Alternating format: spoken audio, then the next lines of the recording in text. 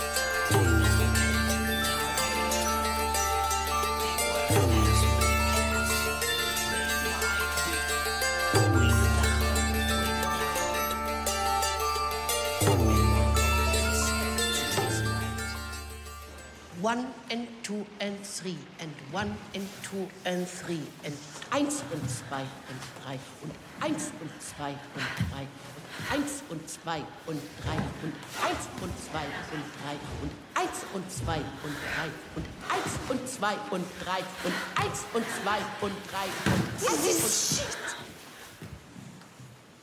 Such shit. Okay, why don't we all break for 10 minutes?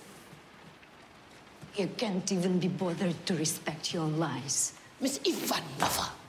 No. It's okay. Let's face this. Patricia is gone, Olga. We don't know where.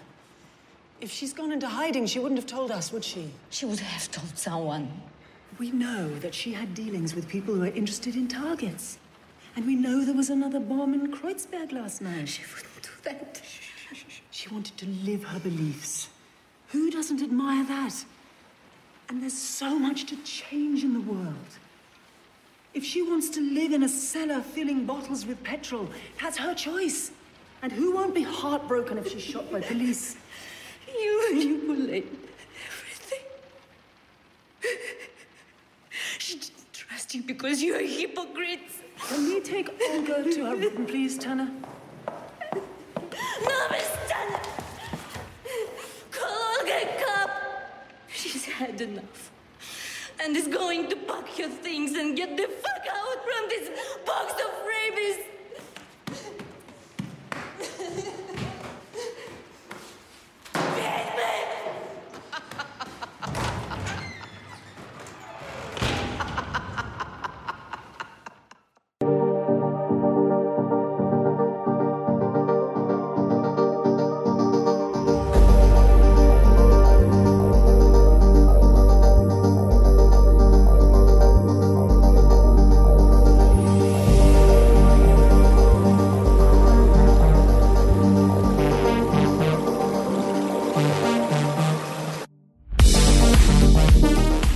Welcome to a new episode of Split the Difference. I'm your host, Jesse. Today I have with me Seth.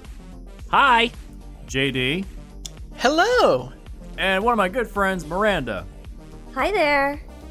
And today we are talking about Suspiria, the original film from 1977, directed by Dario Argento, versus the 2018 remake of Suspiria, directed by somebody help me with the name. Luca Guadagnino. Luca Guadagnino. Thank you. Guadagnino. That does not roll off the tongue very well. No, it doesn't. No. That's It's okay. a toughie. I even I think when I read the name, my brain goes, Luca Guadagnino. Your brain does a tongue twister. I want to say Luca Guatemala, but that's wrong. That is unquestionably wrong. Yeah. But the reason I wanted to bring up this series of films is because we've had a string of crap in the last few episodes. We did we did the Halloween remake, and then we did I think prior to that we had the Nightmare on Elm Street remake, both of which I'd love to burn in a fire. So it's like, okay, let's do two really good movies this time, because otherwise I'm going to snap. It's a nice palate cleanser. Yes. Aha! That's one of our shows. There you go. Yes. So we're going to start with the original film from 1977, and Miranda is a massive fan of the original film. I've seen it a number of times. JD, you've seen it 4 or 5 times, I believe. Yes, I love it dearly. Yes. And Seth, how many times have you seen the original film? This was my second watch. Okay. So I saw actually, and my first watch, which is kind of recent, because I saw the first Suspiria as the new one was coming out, because I wanted to know what it was all about, and it did not help me because they're very different. Yes, they are. Yeah, and I'd say this is probably the perfect way to do a remake, is that it's inspired by ideas and concepts from the original, but it is not a direct one-to-one translation. Yes, the director... Oh, I'm sorry. Go ahead. No, I think that's the best way to do this movie, because it's got such a huge cult following in general. To try and do a one-to-one remake, there's absolutely 100% chance you're going to piss everybody off. Mm-hmm. I feel like that's at why least. I keep cutting you off. I am an asshole. I'm sorry. But anyway, I was just gonna say that the director did say that he didn't want to remake it. He thinks of this more as an homage to the original. I can see that. That's fair to say. Yeah. Like, as his feelings of first seeing it. Makes sense. Miranda, since you're the biggest fan of all of us, I think, tell us, when did you first see this, and what was the impression you got the first time you saw it? So the first time I saw the original Suspiria, I was messing around in my university's library trying to find a movie to bring to a Halloween party that some friends and I were having. And I was immediately grabbed by the cover art on the box, and I know this is one of those you're not supposed to judge a book by its cover kind of thing, but that striking, black on white ballerina, rather white on black ballerina, just really grabbed me, and I took it back to my dorm room. I watched it immediately, and I was so completely captivated by the super saturated colors and the vibrant patterns. Everything just felt literally surreal to me in a way that I was not used to experiencing in my horror media, especially. It just opened up such a new world for me in terms of this kind of that was probably the first time I'd ever seen any Italian horror films, for example, and that got me interested in more of the Giallo style and kind of other Italian directors from that period. Even though they're very different in some cases, it just really broadened my whole horizons. Yeah, this falls into the time frame of 1960s and 70s giallo films, which is Italian horror, Italian slasher films specifically, which were all kind of the same. Yeah. There's very little differentiation between any of the films. Argento before this had done films like Deep Red, which is straight up giallo. It is a full-on slasher film, detective and doing an investigation, and it gets caught up in some crazy, crazy things that turns into a slasher film. It's very standard, very straightforward, but this kind of took it into a new direction where it adds extreme supernatural elements, and it's very it's very much a slow burn. There's not much in the way of like deaths throughout the film. It's just creepy imagery and atmosphere. Mm. There's only about like what 4 deaths in the whole film. Something like that. Yeah, it's not like a gore fest like a typical giallo film. Yeah. But when there is a death, it tends to be, like you said, very striking visually. Like the first one in the movie with Patricia coming through the glass ceiling, and all of the build up to it is just really, particularly paired with Goblin's music. It just really like ratchets up the like anxiety levels and the tension leading up to her breaking through that glass. Yeah, the scores of this movie done by Goblins is probably one of my favorite scores I've ever heard in any film. It's fantastic. It reminds me a lot of Tubular Bells from The Exorcist. Did anybody else get that feeling? Yeah. I can totally. It reminds see me that. a lot. Yeah. Yeah. Exorcist came out right before this. Is that correct? 73. I believe so. It was 73. Yeah. Yeah. So was it possible that Exorcist inspired a little bit of Suspiria? Absolutely. Yeah. Very, very possible. That movie was such a huge hit that we're still feeling the reverberations of it today. Mm-hmm. Yeah. And the negative effects of it as well with the horrible prequels. What? No. Those don't exist at all. No.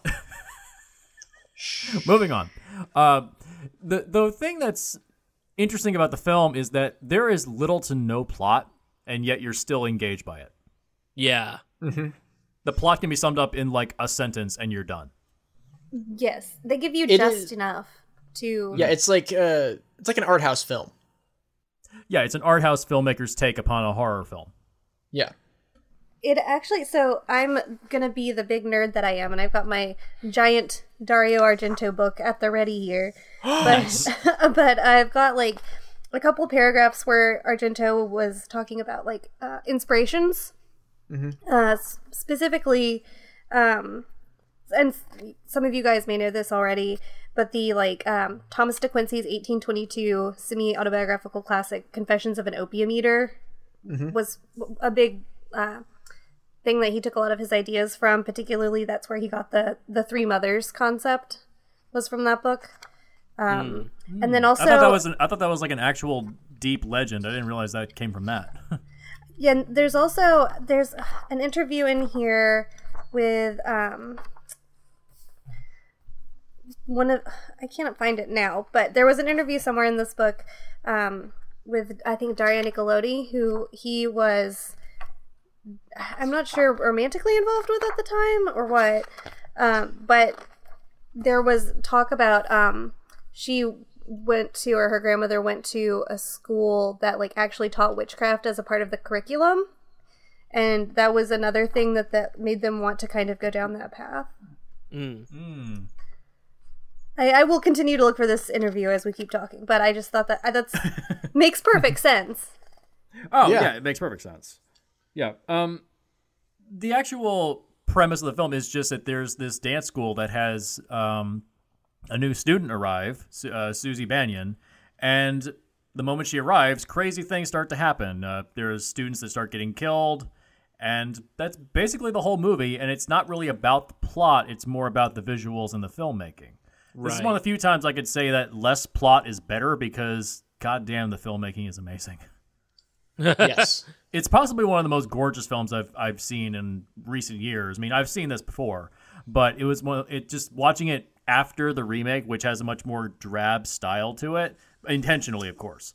But yeah, it was weird watching the original this morning because we watched the remake last night during our watch party, and it felt odd, but in a good way. It's like, wow, that is so amazing and striking. And I actually watched the 4K version.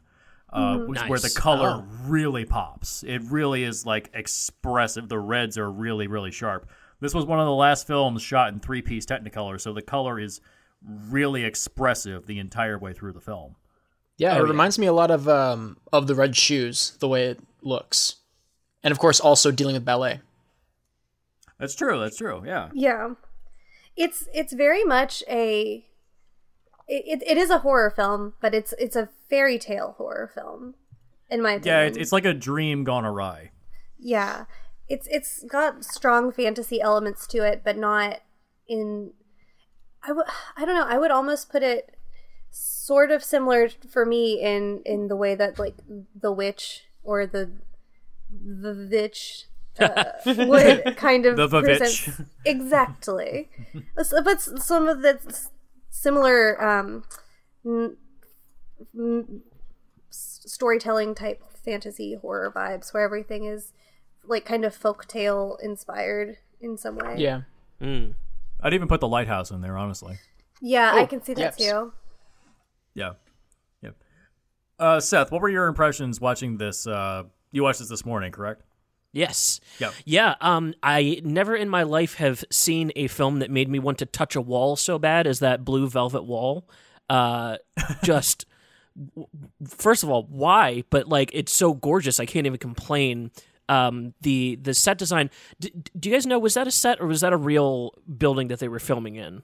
De Paoli Studios in Rome, where key exterior sets, including the facade of the Academy, were constructed. The facade of the Academy was replicated on additional photography took place in Munich. Shot in Munich Airport. The set design, if it were sets, just holy shit. So it was amazing. it was actually replications of actual locations. So that way Okay, they could they could destroy the set. They could throw blood on the walls. They could do basically whatever they wanted to, because they didn't have to worry about damaging the property. Yeah. This is, I think my big takeaway watching it this morning was how much thought went into each scene, and like you could almost grab a frame from every scene and turn it into a painting or a wallpaper or something like that. Like the shot where Sarah's looking out the window and her room's all lit up and colorful, and then you see the backdrop of the rest of the buildings around her, and it just every 5 minutes I was just going, that's beautiful. Even when the blind guy gets killed by his dog, Yes. just the giant wide shot, just to make it even more lonely and scary and just gorgeous. Oh my god, yeah, it was just dripping and oozing with art. I love it. I just wow. The entire time watching this, I was thinking to myself, did David Lynch like a lot of giallo films? Because if you look at some of his movies, like Blue Velvet or Mulholland Drive, or even like Twin Peaks, I'm thinking, this feels a lot like Italian horror. Absolutely. It Totally really does. Yeah. Really. Yeah, it's hard to not see that blue wall and not think of the lounge singing scene in Blue Velvet, where Isabella Rossellini is singing. I'm thinking, that's exactly the same shot. Right. Right. Yeah. Yeah, just I mean, and even the horror aspects are still like. Can you name a more colorful murder scene than the one where the girl gets stabbed and the other girl's trying to get into the room, and just the turquoise doors, and it's just, I mean, every single color conceptually is thrown onto the screen, and I didn't even mind the blood looking like red paint. It added so much style. It's just such a stylistic movie. Maybe Creepshow. Okay, I could see that. But that's meant to look like a comic book. Yeah, that was definitely the point. Yeah. Yeah. Good old Jordy Verrill. Bless him. Played by Stephen King. Well, I'll be dipped in shit. No. So, when it comes to the actual progression of the story, did you think that maybe the film could have used more meat on its bones, or do you think that it's fine the way it is? I mean, I would like to know a little bit more about like why the witch is actually in this academy, because the only scene you get of exposition in the film is that giant exposition dump to Udo Kier. Yeah. Do you think that maybe they could have stretched that out a little bit? Yeah, I don't know. Part of me really loves... This is probably retroactive thoughts after seeing the remake, because they stretch it out across the length of the film. Right. So, but yeah.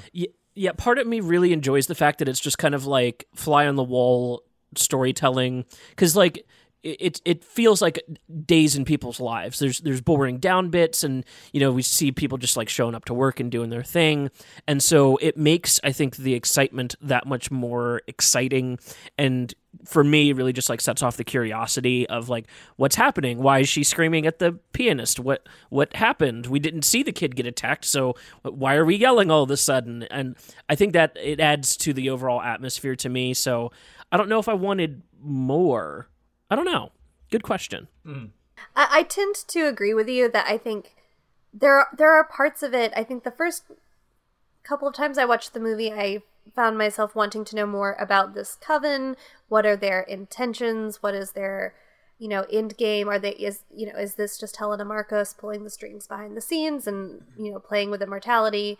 Or is there like a greater goal involved here? Because they really, I think that's one of the choices that they made in the remake, is to really explain, what these witches are about, or at least in its own way to try and explain what these witches are about.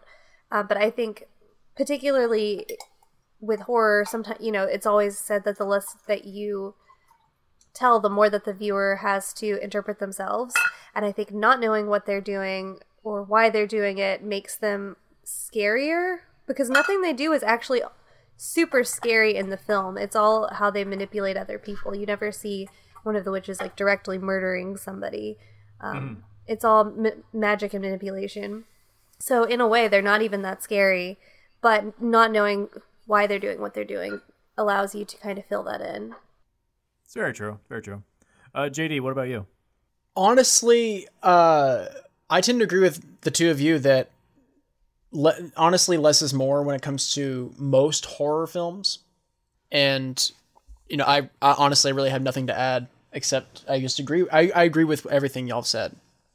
I think specifically for this, like the way that it's being delivered, it adds to it. Like, if the remake had done this exactly, it would have felt like, why the fuck do we need 2.5 hours? But that the approach for that is so fundamentally different that I think it earns it in its own way and needs that. But this presentation, just sit back and enjoy it. Like I could totally see like microdosing mushrooms or something and watching this and just having a grand old time. I mean, it's 99 minutes. That's a great length for this. Yeah.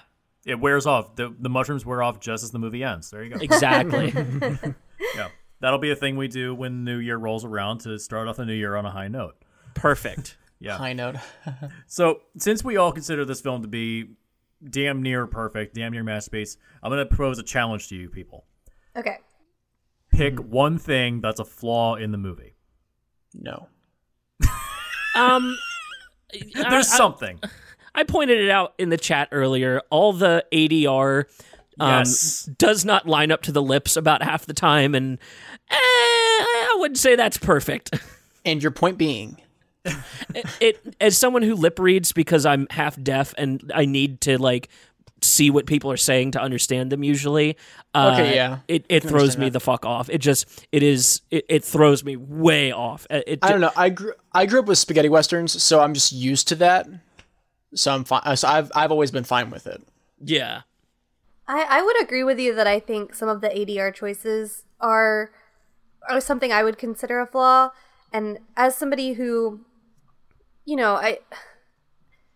I am used to watching a lot of, old school anime dubs from when I was a kid, where they would just say like whatever words on top of the mouth flaps, and like things like that. I don't necessarily notice them anymore. But I've tried to show this movie to people who are not well versed in, older films or foreign films. Not that I would necessarily call this a foreign film per se, but like they were just so taken out of it by the lips not matching up with what was being said, or, when the ADR volume is just a little bit louder than the audio that you were hearing before, or, people's voices sound like they're isolated in a booth when they're supposed to be in a noisy dance room or something. Yeah. Like, it just was so distracting for them. They like could not get into the movie, and that's kind of a shame. And I'll give them a break too. They didn't have computers to sync things up the way that I do when I'm editing. It makes sense, but yeah, I definitely, if I had to give it a tick for something it isn't perfect at, it would definitely be the ADR work. Yeah. For those that don't understand, in most Italian films, the films were usually shot without sound because they had very short production time. So they just had to just crank it out as quickly as possible and get their shots and move on, and they would just do everything in post. This one, they tried to record some of the lines. It's like about half the movie isn't dubbed. Half of it is on-set audio. The other half is dubbed, and it's it's odd. It does come off as weird. Like some scenes look like they're natural, and other scenes feel like they're processed to hell. It's just part of it. I mean, it kind of adds to the dreamlike atmosphere, and that things don't sound the way they should sound. That's true. Yeah. It does, like any kind of mistake you could otherwise claim is a mistake in the film. It works because the film is very surreal the entire way through. Right. Yeah. The only time it doesn't quite work is when the giant exposition dump shows up and Udo Kier does not sound like Udo Kier. No. No, he's Right. Yeah. Who's the dub? Frank von Kugelgen? Yeah. Yeah. What the hell? Why not just ask Udo Kier to come back? Like I'm sure he was available. Yeah. I mean, he has a great voice. It's true. Oh yeah, yeah. And he's also in the third film. This is technically the first of a trilogy. A loose trilogy, I should say. Their second film is Inferno, which follows the second of the Three Mothers series, and then the last one was Mother of Tears, which was Bad. Not great. Inferno's pretty good. I saw Moving Inferno. on. Yeah. Moving on. So, Miranda, we talked about this last night during our watch party. Let's talk about when you got mansplained about this movie. Good Lord. Because you've got to tell this story. Okay, so for context, I work at a comic book shop, and this was a couple of years ago. So this is, before even the remake had come out. But there was this guy. He'd come in probably like once a month.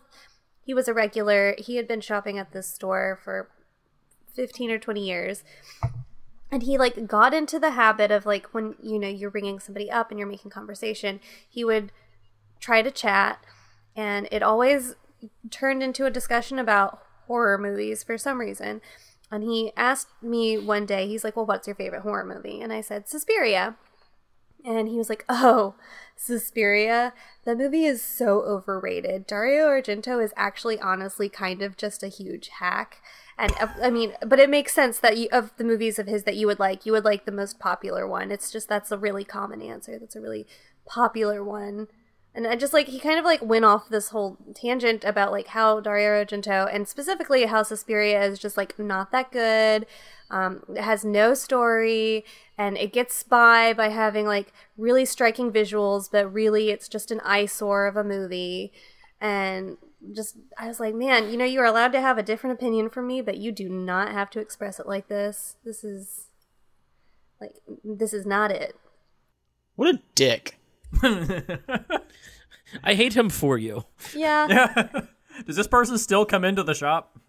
No, I don't. Well, it's hard to say anymore because COVID has got everything all screwy, but I have not personally seen him in quite a while. He basically, of the books that he was actively subscribed to, most of them ended, so he just kind of stopped showing up. Good. I'm glad. I don't miss him. Good.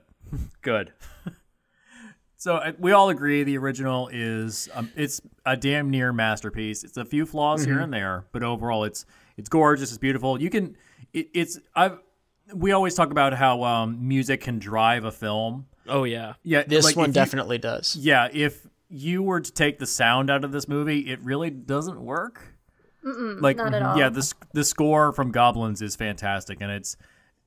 Is there do you own a Blu-ray of this? I'm guessing you do. I don't. Oh, me? I have a DVD. Yeah. Anybody. I have a DVD copy, but I think a couple years ago they put out a super nice 30th or 40th anniversary edition on Blu-ray, and I would kill somebody to have that. I would throw them in a room of barbed wire to get my hands on it. Oh man, that. If you want to talk about one scene that stays with you. Oh my god. I love that scene. Jesus Christ. The flesh tears are so good. God. I'm curious, is there on the Blu-ray or DVD, is there an isolated score track? Because some films do that. I don't think so. There is not that I'm seeing on here, no. That's heartbreaking. Yeah. Yeah, there is a music video. Oh, really? Oh, yeah. There's the song Suspiria by Demonia. Huh. I'm looking at my DVD. I have my DVD right here. Here, I'm going to take a picture of it for the chat. Okay. I mean, people listening to this can't see that, JD. They can if they join our Discord after they hear the episode. Yes, if they join our Discord, they can see it. But yeah, it really would be a huge advantage to have just an isolated score for the film as it's going, because there's lots of screaming and everything, but if you just put the score into the film and just have that be the thing that drives the movie, you can still pretty much understand what's going on because there's almost no plot. Yeah. So They're not, I don't know if they're doing it anymore, but about 5 or 6 years ago, well, it would have been about 6.5 years ago now, I was living in Asheville, North Carolina, and at that time, Goblin was touring, and they were doing exactly that. Like, they would play the movie or, like, project the movie, and then play the score live on top of the film. Oh. And I wanted to go so bad, but I couldn't get anyone to go with me. That was one of the reasons I watched this movie, was hearing about that. Mm-hmm. There's the former lead singer of Pantera, Phil Anselmo, he used to have a horror festival every year called the Housecore Horror Film Festival, where he had metal bands play and they would also screen horror films. And I think the first year they were playing Suspiria with Goblin playing the score live. And I was incredible. Like, what is this movie? What is Suspiria? And then I found a copy on YouTube and watched it, and I was just blown away. I think that we're going to have to do a re-edit of the movie and just remove all the sound and put the score in. We can do that. It's true. We have the technology. I something that really impressed me watching this most recent time when the blind guy, Daniel, right? When he gets killed, that whole scene, they keep cutting to the face of the building and then back to him and then to the dog. And there's no horror visual in any of it, but the score and the sound is enough to make you feel like there is a presence there. And I don't know if I've ever seen that executed quite so perfectly in anything else. There's no effects, there's no mist, there's nothing around him. And yet he is like oppressively stuck in that situation, and it feels like there was another actor on set that just got removed somehow. That just impressed the pants off me watching it this morning. The scene where he gets killed and it's just looking at the top of that building, and there's that gargoyle that's on top of the building. You always keep thinking, is a gargoyle going to show up and kill this guy? Right. It seems possible. Anything's possible in the movie. It's true, but it's that not knowing that makes the scene so just like, is something going to come out of the shadows? Is there something up on the building that eventually when we cut back, we're going to see it like in Signs? Or like I kept going like, what is going to happen? Because I couldn't remember how the scene played out. I knew the dog killed him, but I was like, I'm looking for something that's not there, but I feel it there. And just being able to express that in film language, just holy shit, that's amazing. Yeah. I would say the remake did that as well. Oh yeah. Especially, we'll get to that scene eventually, but yeah. Well, now that you've mentioned it, and we've been talking about the original for about a half an hour now, let's go ahead and transition into the remake. So we did a watch party last night, and the best moment was when Paresh jumped into the chat, and it was the scene where Olga gets turned into a pretzel. Oh yeah! Oh my god! He just went, oh god! That was his first words. Such a great scene. Oh my god! So the remake is an hour longer than the original film, and is sort of an inverse of the original. It's significantly less colorful. It's more drab looking. There's way more depth to the plot. There's a lot more character development. It's almost the dancing. The fact that it takes place in a dance studio in the original film is maybe there for about 2 scenes and it's gone. The remake is all about the dancing. It is integral to the plot of the film. Yeah. And I said at the beginning of this episode, this is the perfect way to do a remake, is that it takes the things that were in the original film and extrapolates them out to make a different film. Right. It stands on its own. Yes, it is inspired by the original film, but it is not necessarily a direct one-to-one adaptation of the source material. Right. Yeah. So let's start with Miranda. Your thoughts on the remake? So I will I will be honest that I don't love it as much as I love the original, but that is a very high bar to surpass. Sure. It would have had to really blown me away. However, I did really enjoy it. One thing that I think people who are big fans of the original criticize this movie about is like draining all the color out of Suspiria. And while I think that's a valid opinion to have, I think it's like clearly crafted with its own like very careful kind of color theory, and it serves the purpose that it's meant to do. And even though it's not colorful in the same way, I find it still like visually very stimulating and appealing. I think one of the things that I find where I personally feel like it suffers is it did add a lot more to the plot, and it seemed like it really did have a message that it wanted to tell. But every time I've watched this movie, I've kind of come out with like a kind of a different vague idea of maybe this is what they were getting at, but it isn't. Maybe like it feels like one thing is missing. There's something missing, and trying to communicate what their bigger point was, like the metatextual thing that they wanted us to take away. Sure. Yeah. And it doesn't quite succeed for me there, which is a shame because they do so well with everything else. In terms of fleshing out the witch storyline and the character development, it feels like they just dropped a little bit of a ball with whatever their some of their like bigger themes that they wanted to hit home. JD, what about you? So I didn't join the watch party. Sorry, because I'm a weirdo. That this movie is the type of movie where there's only two ways I would have watched it for my first time. It either in the theater where we're all silent, or by myself. So I decided we're going by myself, and I loved it. I love it about the same as much as I love the original, but I love it for completely different reasons. I love. This is the type of movie that I kind of crave, in that it is a lot of the weird imagery is there not for plot purposes, but more for feeling, for emotional purposes. And I love that. I would say that in a way, like we were talking about how David Lynch was inspired by the original. I feel like this one was also inspired by David Lynch.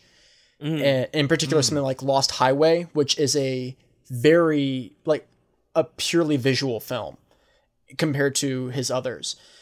I like the look of it. I like the fact that it looks completely different from the original, and it has this, having it give it like as the director said, a winterish look. It has it adds to the very bleak tone of the story. I find it very interesting that the writer of the movie did not like the original. So he was more interested in like fleshing out the witches. That's why they did that, was because he was more interested. Well, how would a coven work in real life? So like they dug deep into understanding, well, like so let's just do the research of how covens worked and incorporate that into the story. And that's also why they set it in 1977 when the movie came out, and have the political turmoil happening in Germany at the time as a backdrop to the story.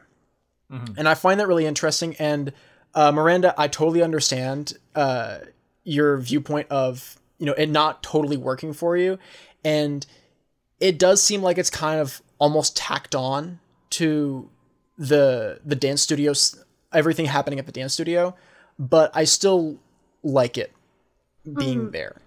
That's totally fair. Yeah, I personally feel like it adds a lot to the film in that, for those that don't know, this takes place during the time when the Berlin Wall had just gone up. East and West Germany had been created. There was a divide politically between the societies and the classes, and the government was basically just split. And so you have this reflected in a microcosm with the dance studio between Madame Blanc, played by Tilda Swinton, and Madame Marcos, also played by Tilda Swinton. She plays 3 characters in this movie. Yeah, at least. She plays 3. Oh man, 3 characters. Yeah, she looks like a goblin at the end of the movie. It's so good. Yeah, the makeup in this movie. Oh my god, it's so good. But you have this divide between these people in the real world, but then you have this other this whole other subsection of society where there's this grander problem where these witches can literally do anything they want, and they're even infighting with themselves. Right. Yeah. So I feel like it added something. It's if you're not politically in tuned with that time frame, it won't resonate with you. But if you dig deeper, I feel like it does add stuff. I can understand why people wouldn't like it. I get it. Because it's like, oh, just get back to the main characters, get back to the dance studio, get back to the witches stuff, and then they like, oh well, let's insert politics now. Like it does feel a bit like it is stuffed full of material, but to me it wasn't a detriment; it was a benefit. But I can totally understand why people wouldn't like it. I think it's not for me so much the like addition of politics, because I think that does make sense with what you're saying. This kind of the political infighting of the dance studio reflecting on the greater like outer politics going on. I'm trying not to say politics a million times in a row, but like I remember like after I watched this movie the first time, and I did, like I said, I liked this movie and I wanted to kind of take in more because I felt like something's missing. I must have not understood something. And so I did the thing where you look at, other people's theories and other people's reviews, and they're kind of digging deep into like, did you know that this represents this or whatever? And there seemed to be a general confusion of people kind of like, not necessarily like people taking different things away from it, which is fine, but in a way that to me meant it translated as there must have been something that was not cohesively stated here to that people are having such wildly different ideas. Like, for example, there was one that I like made a note of just so I could bring it up here. One of them was this conceit that the vehicle of the film was like, post-war German women wanted to castrate their World War II collaborator husbands for not having listened to their protests and shrugged off their emotions about reproductive rights and or the Nazis. That was something I also heard. Which is fine, but like I'm not sure I got that from my first watch through of the film, and maybe not even my second. And I that's not to say anyone's interpretations or anything are wrong, but it makes me feel like was there one scene or like one line of dialogue or something that they could have just like inserted one like right in there, and then it would have like clicked a little better. Or I don't know, maybe it's just me. Maybe like Jesse said, maybe I'm not like tuned in enough to that period of history and like place in the world. Which is fine. Even without that, it's still enjoyable, I would say. Yes. Yeah, I mean, the film is not for everybody. Even critically, the film was divided. Yeah, even like from a critical perspective, people were kind of like, eh. That there was this, there was kind of like people just cocking their heads to the side, like, I don't get it. Yeah. I would say a lot of the critics that I read and I generally share opinions with did enjoy this. Like, actually, in fact, they were like, a lot of people are going to hate this, but I love it personally. Yep. Seth, what about you? You've seen this several times at this point, right? Yes. Oh my God. I'm about to drop a meme into the chat because this was my like experience as the movie got announced and then seeing it.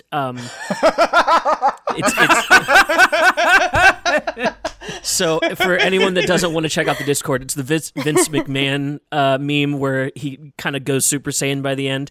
So if you told me that Suspiria, which is a movie that I enjoyed before the remake came out, was going to get a remake, I'd be happy. The fact that it has this amazing dance choreography, which is something that bugs me in movies that don't do that well. Same thing for like movies about musicians when they hire an actor that can't play the instrument and they're just like syncing their fingers and they're not actually playing the instrument, bugs the shit out of me. So same thing applies to dance stuff. And then if you told me that they're going to turn it into a slow burn horror movie, listen, the fact that there's a 3.5 hour cut of Midsommar makes me just ecstatically happy. I love movies to take a really long time to get to a really good point. As long as it's worth the journey, I would watch a 5 hour movie if the payoff is right. And then to find out that was my... Go ahead. Sorry, go ahead. No, I was just gonna say, like, that was actually my big apprehension going into this, was going, oh no, it's 2.5 hours. It better earn that runtime, and I think it does. Yeah, It does. It definitely does. This is like a tailor-made movie for Seth.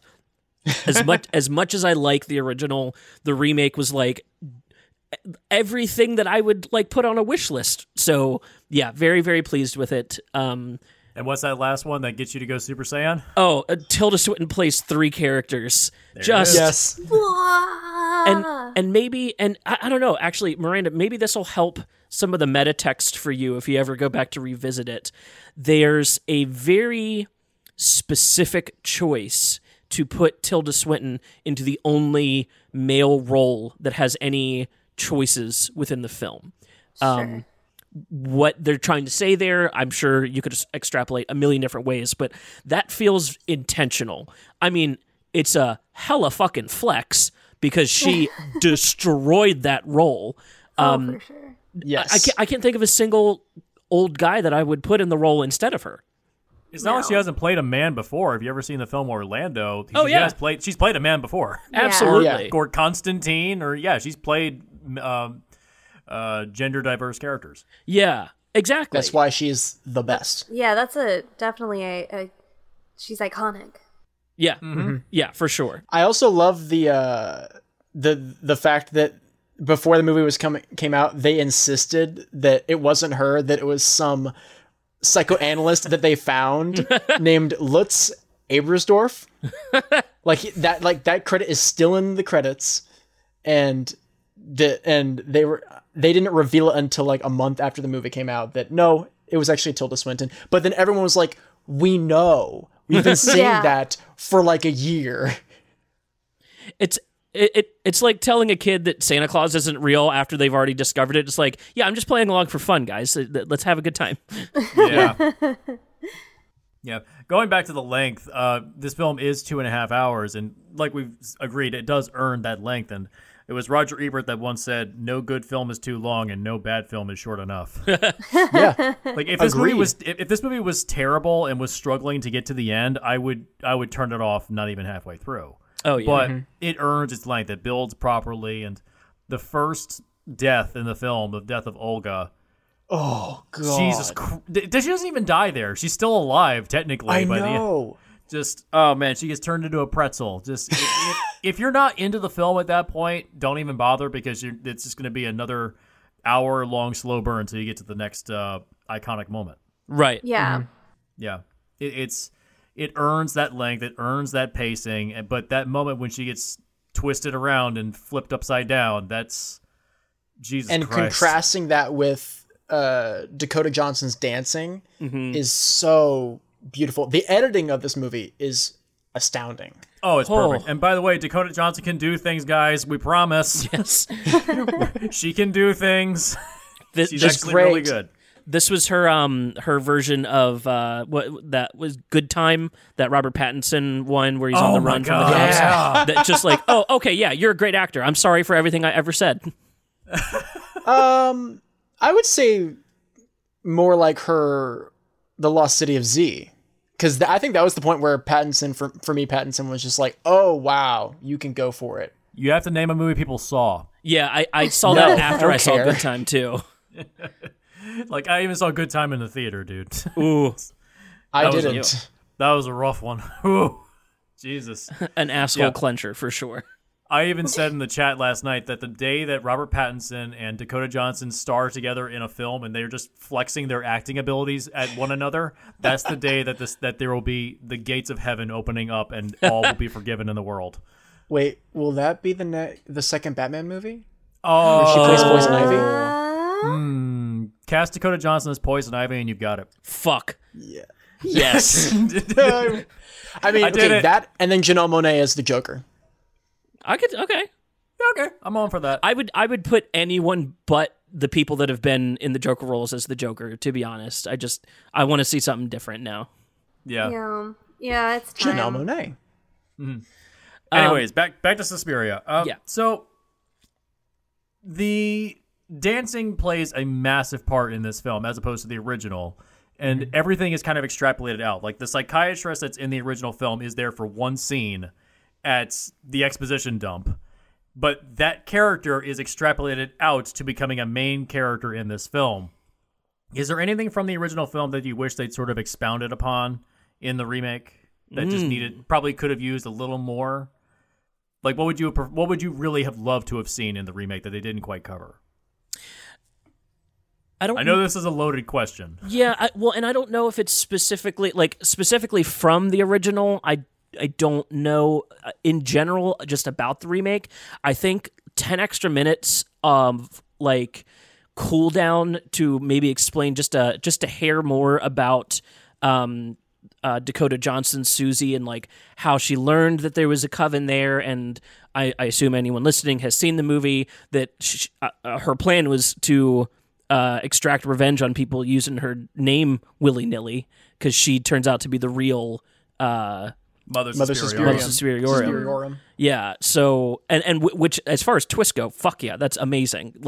Well done. It earned that twist. Golf claps all the way over here. But I think there's no nothing. There's nothing. Not even maybe she heard a story growing up and I've seen it with her as a kid that would and not even saying you have to hint to it, just a little extra, I think would, because it comes kind of out of nowhere and the effect is great, but that is where I'm like, all right, if you're going to give me all this information, can I have one more crumb of information? Yeah, I agree. I can see that.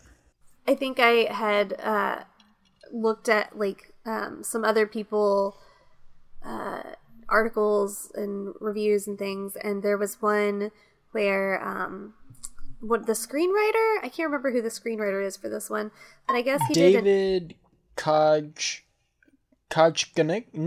I'm sorry, I don't know how to pronounce his last name. But I think he, in one interview, I guess in one of the dream sequences, she sits up and says, "I know who I am." Yeah. And that is supposed to be telling us, at that point she realizes, or she has realized that she is the real Mother of Sorrows. Mm-hmm. But I guess she didn't know before that. Was it triggered by the dream, or was there something else that I don't know.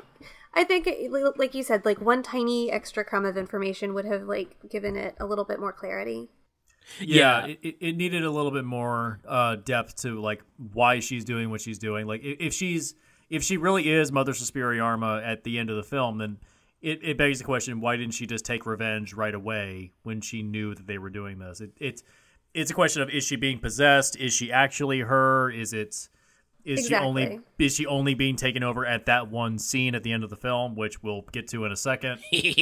It's never quite explained, and I do think that for everything that I really love in the remake, that's one thing I agree that it could have just give me a little bit more depth to her character, because she is a character, she does have depth, but a little bit more would be greatly appreciated. And I'll walk it back 2 paces too. Apparently this was supposed to get a sequel, and maybe it was planned for that, so yeah, potentially it was an intentional choice, in which case, again, golf claps all around, but but this film was a massive bomb. Lost about $13 million at the box office. Is never going to get a sequel.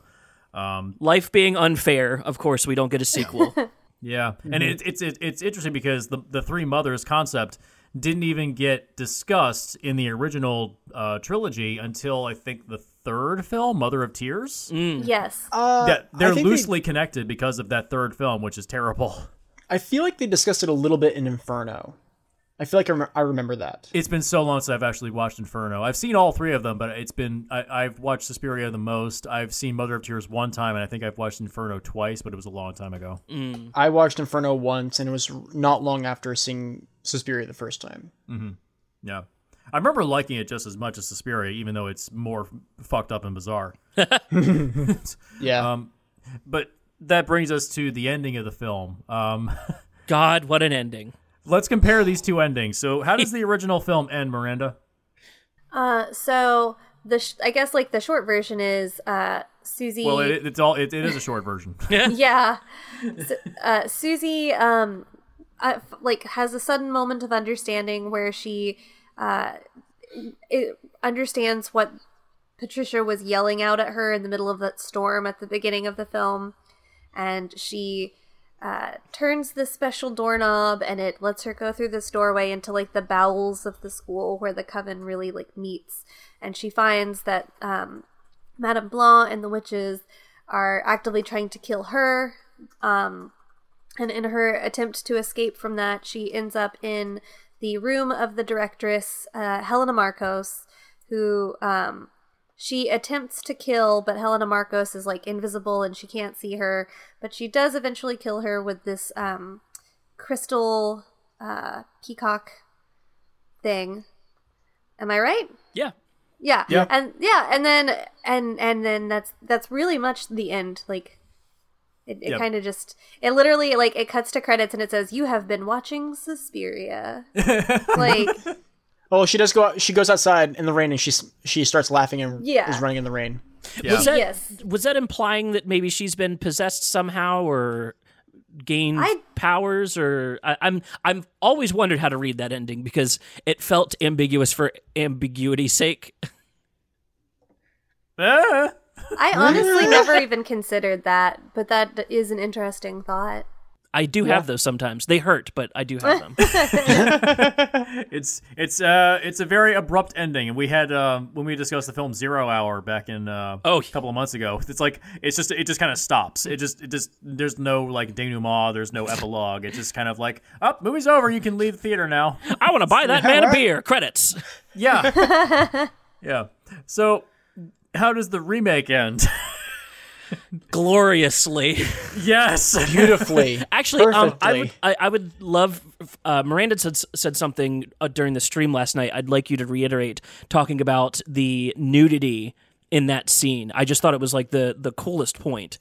Oh, so I felt that this was a good example of all this nudity, specifically female nudity, that does not feel super heavily sexualized or like under the male gaze. It has a very naturalistic, almost like animalistic quality, particularly given the dancing that they're doing and the context of the moment.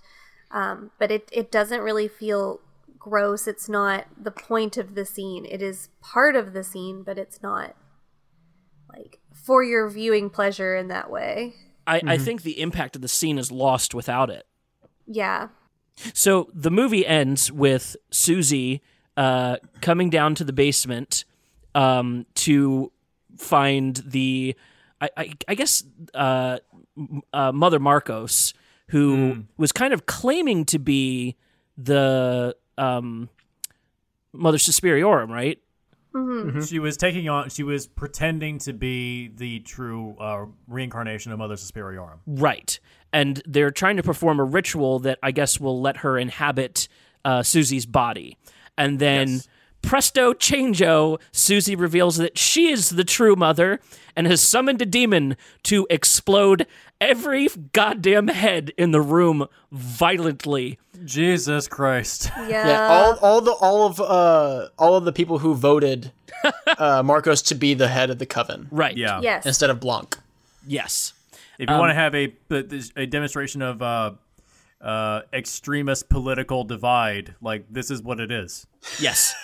This is like straight up the visualization of what happened with the Berlin Wall going up. East and West Germany basically at odds with each other because this wall is in place. Yep. Mm-hmm. Yeah, and the politicians claiming allegiance to certain powers and revealing that they're actually following a false leader. Right. Like, this is why I think the politics does help the movie, because if you have that backdrop and you have that understanding, it works as a metaphor. Oh no, not a metaphor. I said last night, God damn it, this movie's making me think. I'm thinking, watching people's heads explode. So every time I suggest this movie to people, I say it's going to blow your mind and then wink. And I always, the next day, will get a text message. Fuck you, Seth. How dare you? Yeah.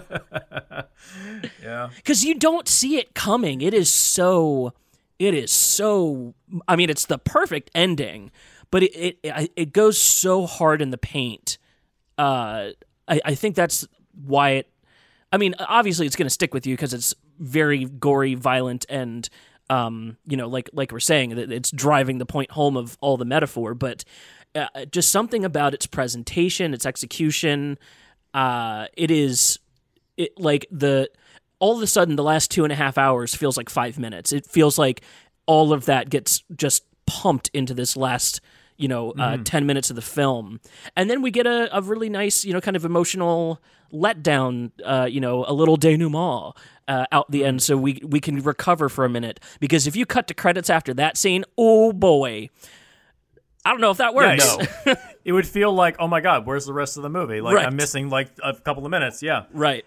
The denouement of the film is that there's a psychiatrist, Joseph, let me find his name. Joseph Klemperer, yes. He has been sort of investigating this school to understand, the process of what the witches are doing.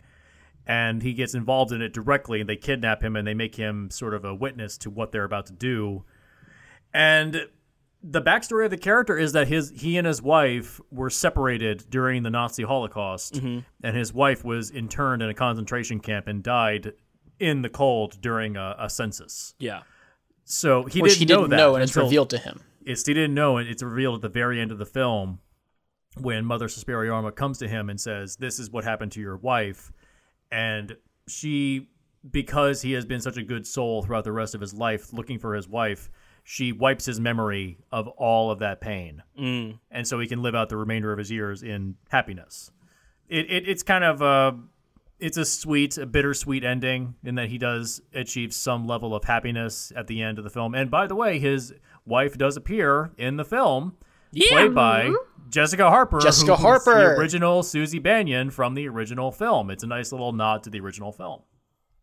Miranda's she mom. appears as appears as appears as a vision to lead him back to the school so he can be kidnapped and made a witness to this twisted, fucked up ceremony going on in the bowels of the dance academy. Yeah. And by the way, can we just mention the makeup really quick? Because in that scene, everyone is completely nude, and that is Tilda Swinton in full male makeup. They made a whole prosthetic body for her, and it looks perfect. Yeah. Like, if you told me that was an actual old man, if I didn't know it was Tilda Swinton, I wouldn't question it. I'd be like, wow, that's amazing. A guy did full frontal nudity, and then it turns out, oh no, that's all of it's fake. Yeah. And the prosthetic body they have her in as Helena Marcos is like the most perfect level of grotesque. Oh God. Oh, yeah. There's like extra arms. She's constantly lactating. She's got tumors all over her. It's gross as fuck. They mention early on that like apparently she has like disease upon disease, and that does not do justice to what she actually looks like. Right. Oh Yes. God. Ugh. Yeah, and like there's a little face down on her crotch that like was pop.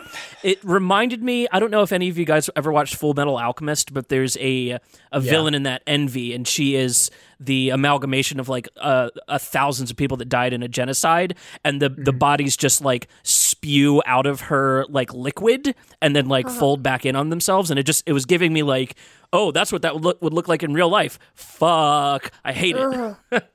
Ugh. Yucky. But I mean, great design though. It is. Yeah. It's a brilliant design. It looks amazing. That's I think where the color really pops, because it's one of the few times in the movie where the color really shows through. The majority of the movie is fairly straightforward and kind of muted colors because of the time frame that it's set in. It's set in German autumn.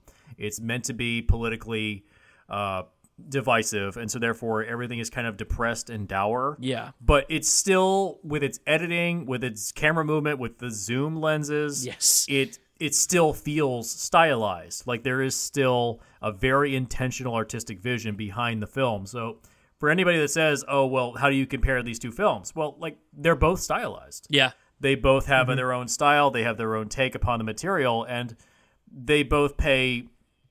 The remake pays homage to the original film in positive ways. Yeah. It's not spitting in the face of the original. It's acknowledging the original while also doing its own thing. Yeah. And I'm glad you brought up the color as well, because that final scene, or the big scene, is probably the closest in terms of those like really bright, vivid, raw colors that people who are fans of the original movie, like, that's that scene. Yep. Yeah. Yeah. It's completely red.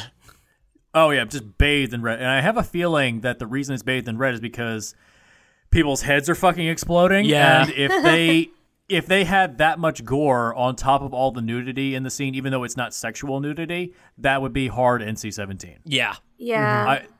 If they didn't change the color temperature, and I feel like they did change it in post, but it's kind of like with Quentin Tarantino and Kill Bill Volume 1. Yeah. The Switch to black and white.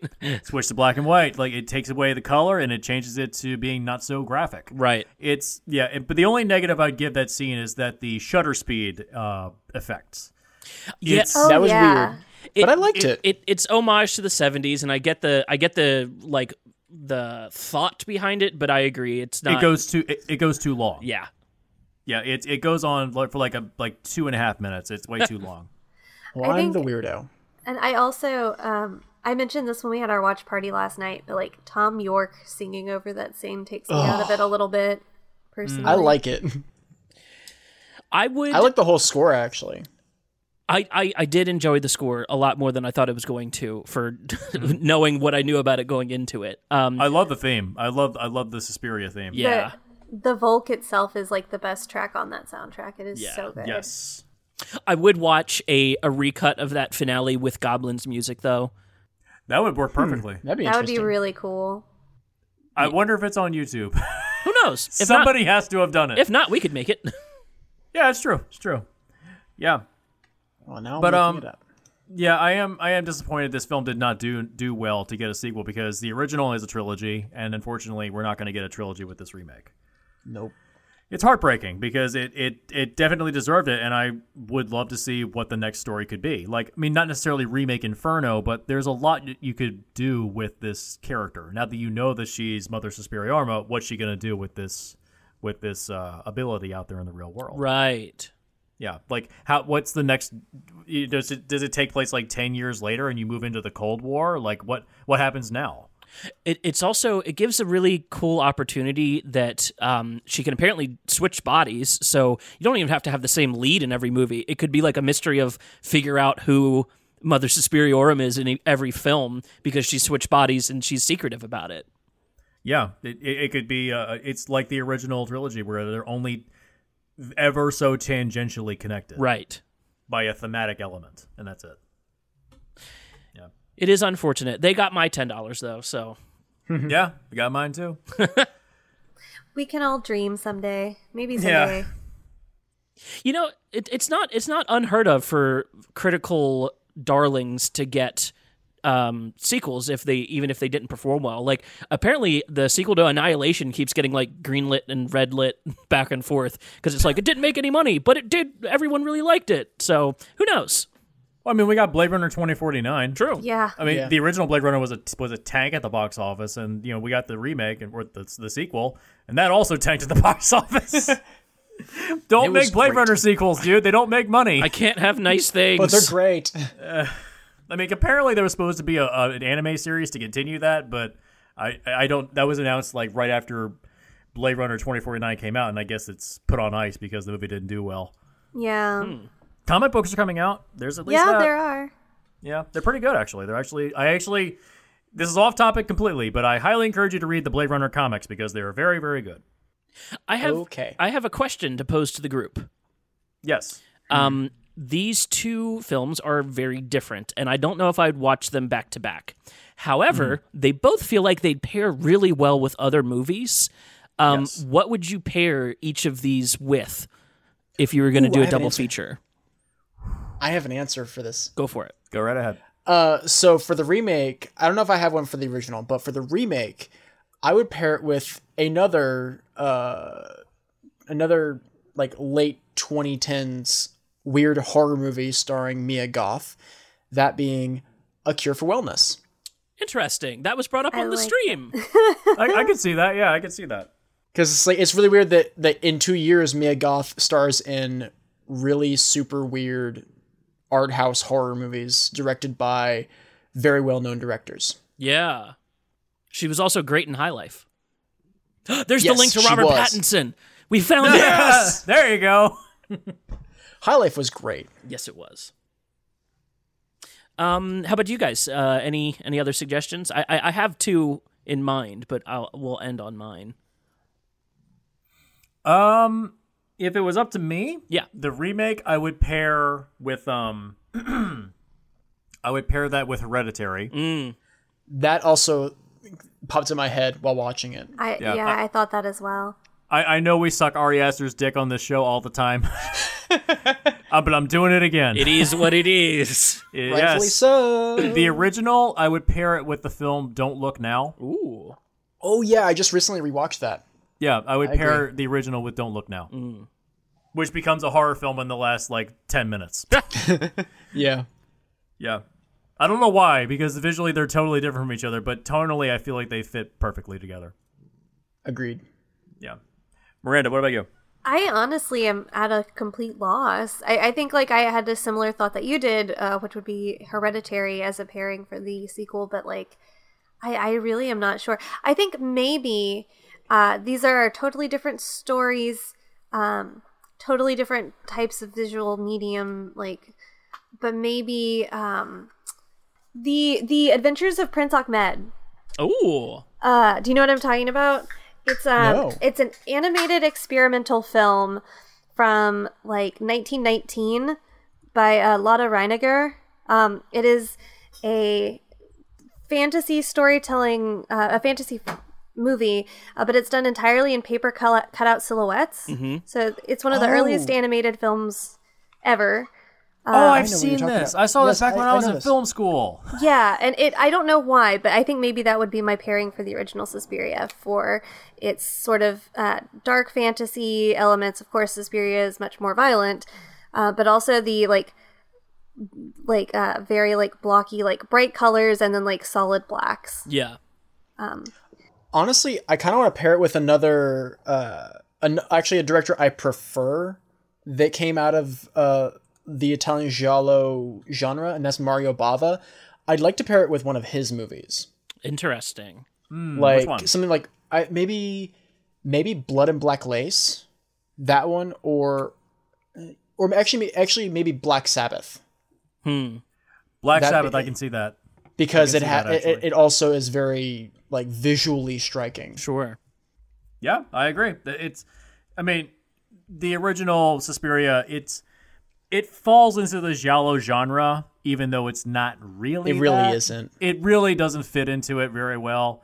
Argento got his start in giallo, with the Bird with the Crystal Plumage and The Cat and Nine Tails and Four Flies on Grey Velvet, but this is completely different from all Yeah, that. yeah, and it's a genre that was made that existed mainly because they were quick and easy to make. They were all kind of the same thing. Yeah. I mean, that's not necessarily a bad thing. That's fine, but it was much more of a commercial thing that the audience is craving it. They're going to keep making it. It's compare it to the 80s slasher genre. It's the same thing. They were quick and easy to make, therefore they keep making more of them. Right. It's why Jason Voorhees got so many movies. Yeah. You telling me all I need is a hockey mask? All right, make 1 million of them. And make one of them funny, and that's the best one. They're all funny. What are you talking about? They're all funny. What the hell are you talking about, dude? I'm talking about Jason Lives, Oh, the best one. Oh, fuck you. Jason Excuse X. me. Jason Lives is the best one. Jason No, X. It is has Jason a X is Bond. the best it has one. an opening Bond theme. Or is a Bond opening. Jason X is the best one because it has David Cronenberg in it, and it's great. Yeah, but he gets killed. Who cares? You know what's better? Nightbreed, because Cronenberg is the killer, and he has an awesome mask. Jesus. So I have a question. Yeah. To wrap up our show for tonight, these two films are very diametrically opposed to each other. Yes. Yes. Which one would you say people should watch first? Because we collectively agree these are both great films. These are masters of their craft. They understand how to make the films they're trying to make. They're very intentionally made the way that they've been made. Which one would you say is a better choice to watch first? Because in a perfect world, watch both of them. Yeah. I wouldn't say Yes. watch them back to back. I would say watch them both, but don't have a few days between them so that way your mind can reset. Sure. Yeah. But which one would you say watch first? I'd say the original. I would say watch the original first as well, because it's simple enough on its own. It's visually striking, and it's fun. But you get the opportunity when you watch the remake to be like, oh, so they're going to do this character this way, or like, oh, I see that this change that they have made. Whereas I think if you went about it the other way around and you watched the remake first and you had these much more fleshed out characters in your mind and much more fleshed out scenarios, and then you went to watch the original, I feel like you might be let down. It's a good point. What about you, Seth? See, I think I would do it opposite. I think I would watch the remake first.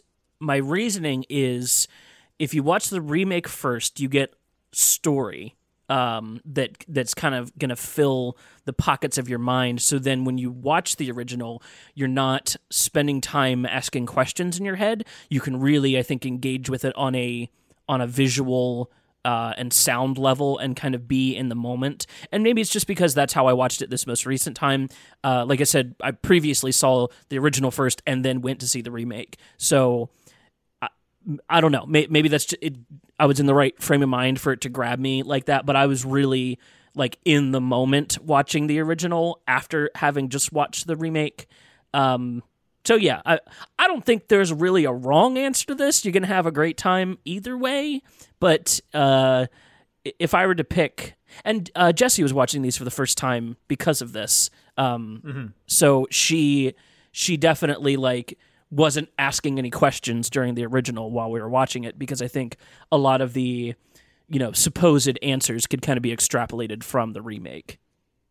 I'm on Seth's side on this one. I think that the remake should go first and the original should go second, mainly because it does fill in those gaps that the story of the original is kind of missing, but it's obviously intentionally missing. Yeah. But with that knowledge, it does kind of help inform things a little bit more. Yeah.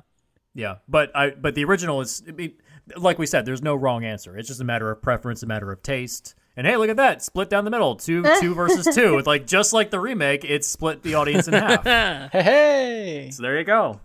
Yeah, it's the film is the remake is divisive, but I think we agree that it's not a poorly made movie. No, not at all. It just the marketing for it wasn't very good, and they're just it just couldn't find its audience. It's a shame. It really could have prospered really well if they'd released it at the right time of year. And like, when did this film come out? It was like November or something of like 2018. Well, like it originally premiered in like 2018. Yeah, it was like September. It came out October 26, 2018 in America. Like, this is spoopy season filmmaking. Like, why was this not popular? I wonder if it wasn't that I felt like some of their marketing seemed to be relying heavily on the idea that, like, Suspiria, get ready for new Suspiria. And I like think new like Coke. this was, but that's the thing.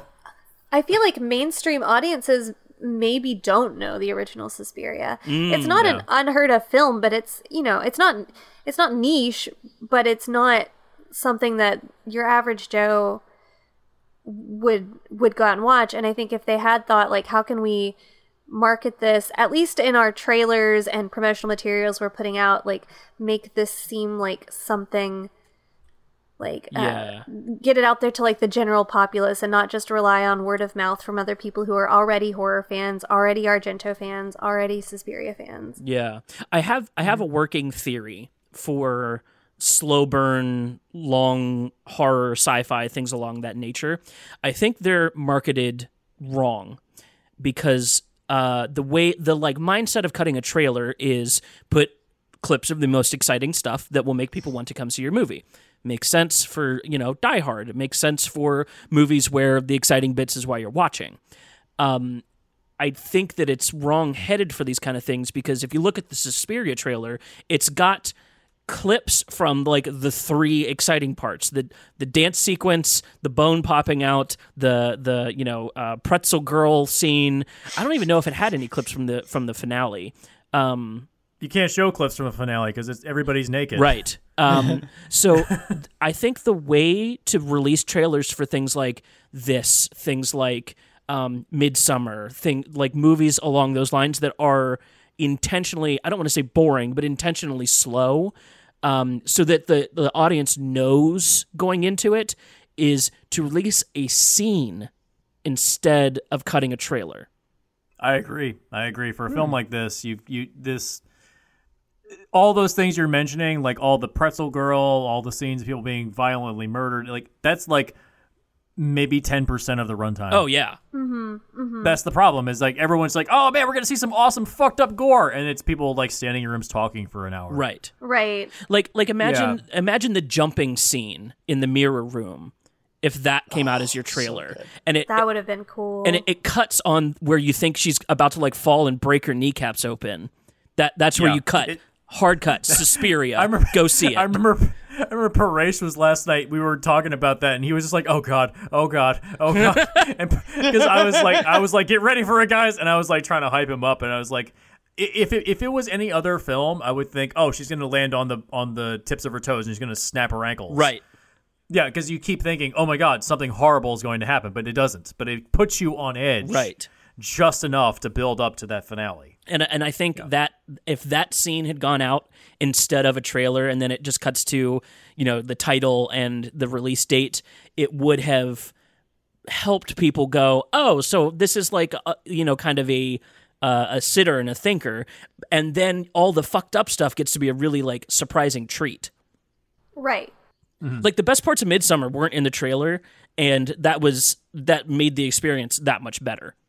Yeah, Midsommar, the trailer is like barely anything. Like they cut to the incest kid in the trailer a lot, that you think there's going to be a monster in it, and it turns out he's coloring a prophecy book, and he has nothing to do with the whole goddamn movie. And I was like, that was a swell trick. You really got me into the theater, didn't you?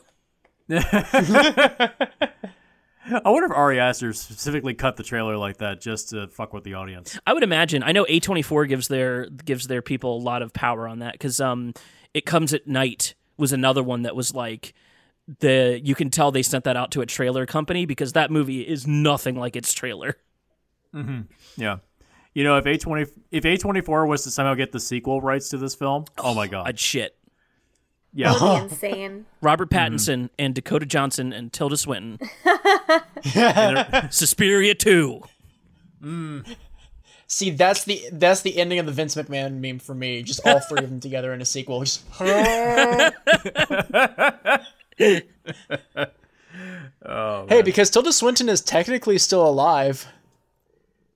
She didn't get fully decapitated. Yeah, and she's still alive. That's hints that there was plans for a sequel. She's not dead. Even after having her neck like broken open, they push her head back up. That was, but she's still awake speaks. and she's still conscious. And I'm like, oh, okay, she can't really die. So there was clearly plans for a continuation. Yeah. But yeah, that made me happy, because I love Tilda Swinton as Madame Blanc. I love that. I love her interpretation of the character. yeah. oh, she's It's so incredible. good. Madame Blanc has like no real character in the original film. No. She doesn't, but I kind of love it. But because she like has this weird like waspy like Yeah. very like, oh, Susie, it's so good to have you join us. Now, if you'll please sit down, we're gonna get you signed up for your lessons any moment now. She's got this like, she's so tonally like out of place for the rest of the film that I kind of love it. Yeah. I don't know. Yeah. Her But for character this is, specific she's German, movie. and I kind of like that. Wait, Madame Your Blanc? character, you're a German. There you go. Madame Blanc was German, right, in the original? Am I thinking of? No, you're thinking of the like strict like dance mistress. Yes. Okay, I have. She it looks like backwards. Madame Blanc Yeah, was like Alita Valley as Miss Tanner. yeah, Miss Tanner, Miss okay, Tanner, yeah. that's it. Her character was, you're German. Yes. Yes. And like scary teeth. Her character was scary teeth. Yes, Yes. Scary Teeth. Perfect. Yeah. So we all agree these two films are masterpieces of their craft. I mean, the sequel, the remake, I should say, is not everyone's taste. It's divisive. But we all agree these are both high quality films. Absolutely. Yes. Very much so. Yeah, I'd say they're both worth your time. You can pick your mood. If you want just a shorter film to enjoy, watch the original. If you have the time to sit down and invest, I would say definitely watch the remake. And I also say don't watch them back to back. yeah. It feels odd. Like Agreed. I was saying in our group chat that it felt odd watching the original this afternoon after watching the remake last night because it just felt slightly off. Not bad, but just different. Yeah. So Yeah. definitely have a few days gap between watching these films because they're so completely different, but in a good way. Yeah. Yeah. So these are both worth your time. So pick your mood. If you want something quick and easy, watch the original. If you want something that's really going to invest your time and your emotions and you want a hell of an ending, watch the remake. I'm not normally the stickler for it, but I think the remake is a no cell phone movie too. Like intentionally go put it on the charger. Absolutely. Do not put your cell phone away. Don't wander. Just this is a movie where you have to sit down and invest yourself. Yeah. Yeah, definitely. Any final thoughts before we wrap up, guys? Put Pattinson, Dakota Johnson, and Tilda Swinton in Suspiria too. Yes. That's it. Would it be a remake of Inferno though? Sure. Yes. Sure. Honestly, Just give us Inferno. if it was the three of them sitting in chairs, I would watch it. True. Yeah. What about you, Miranda? I want to see Jessica Harper make a return to filmmaking and be in more Yes. stuff again.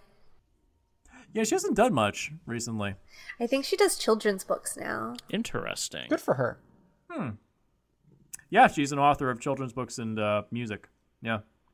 What a talent. good for her. What a talent. Yeah, I good for her. forgot she was in Minority Report.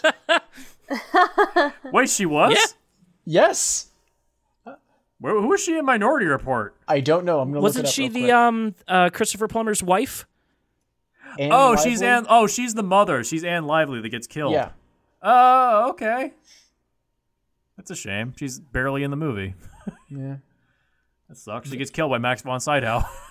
That's right, Max von Sydow, not Christopher Plummer. They're the same person in my head. I don't know why. They both. One they did both- a lot of Bergman movies and was in The Exorcist. Old Yes. white men with big noses. I don't know. Yeah, exactly.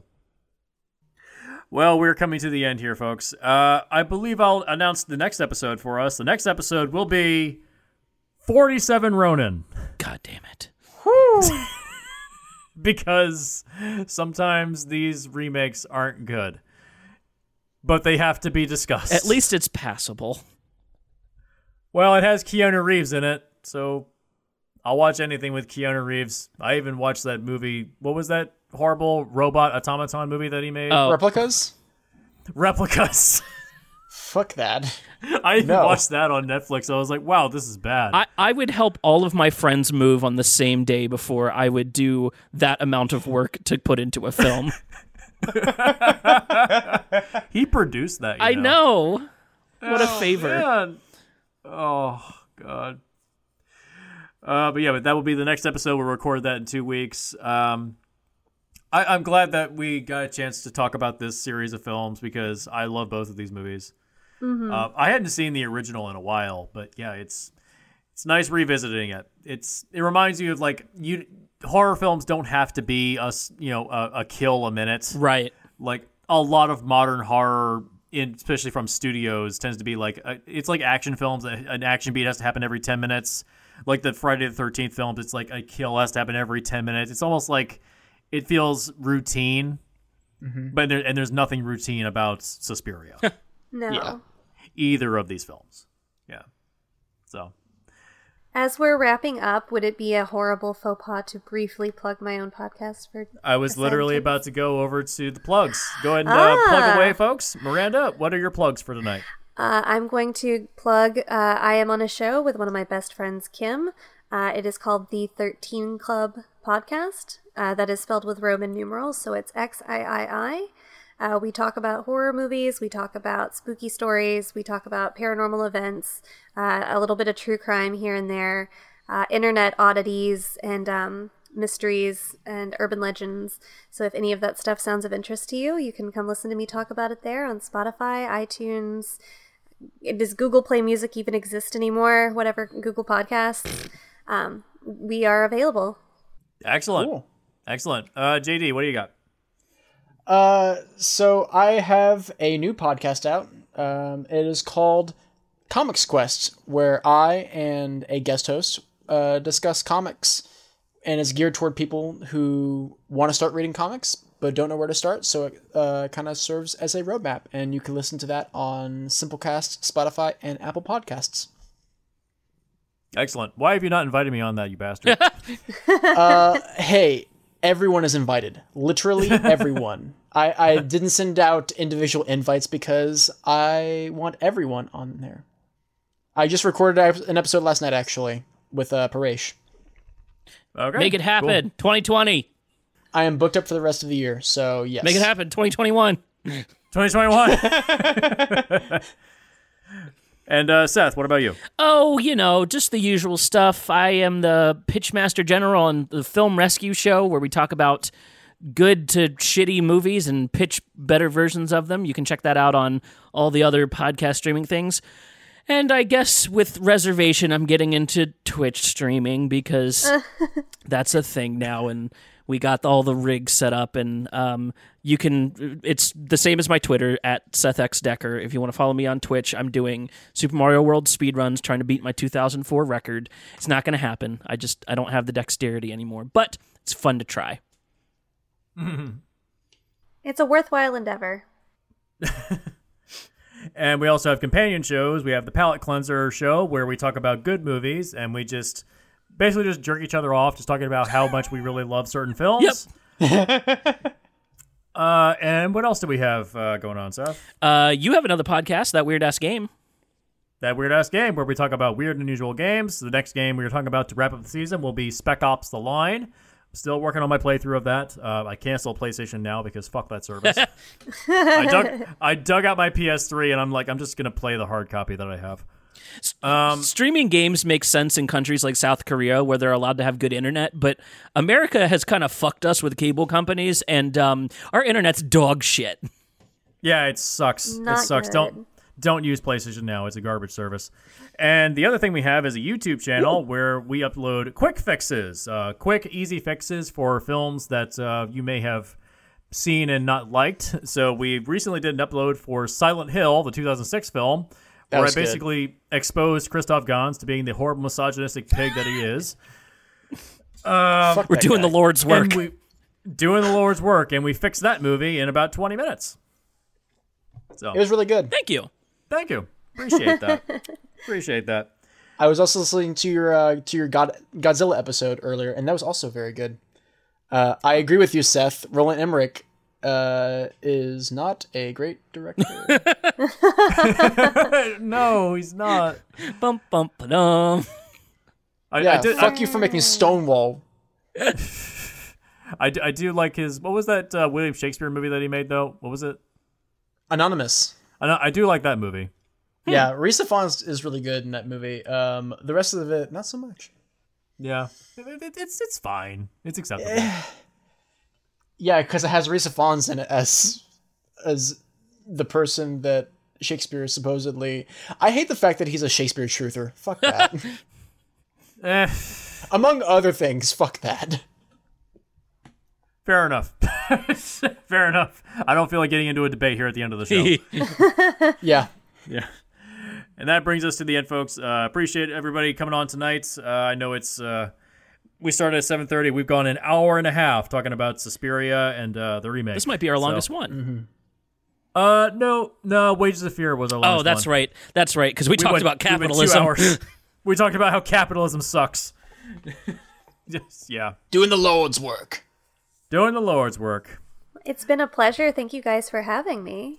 I appreciate it. Me too. Thank you for coming on, Miranda. I appreciate it because I knew I had to bring you on for this episode because it's your favorite movie. It sure is. And it would have been offensive to you if I did not bring you on. Yeah, and I'm very happy you brought me on too because I love the original and it gave me an excuse to finally watch the remake. Oh, of course, yeah. And so that brings us to the end, folks. I appreciate everyone spending the time discussing these two films tonight. Thank you, and good night. Goodbye. Good night.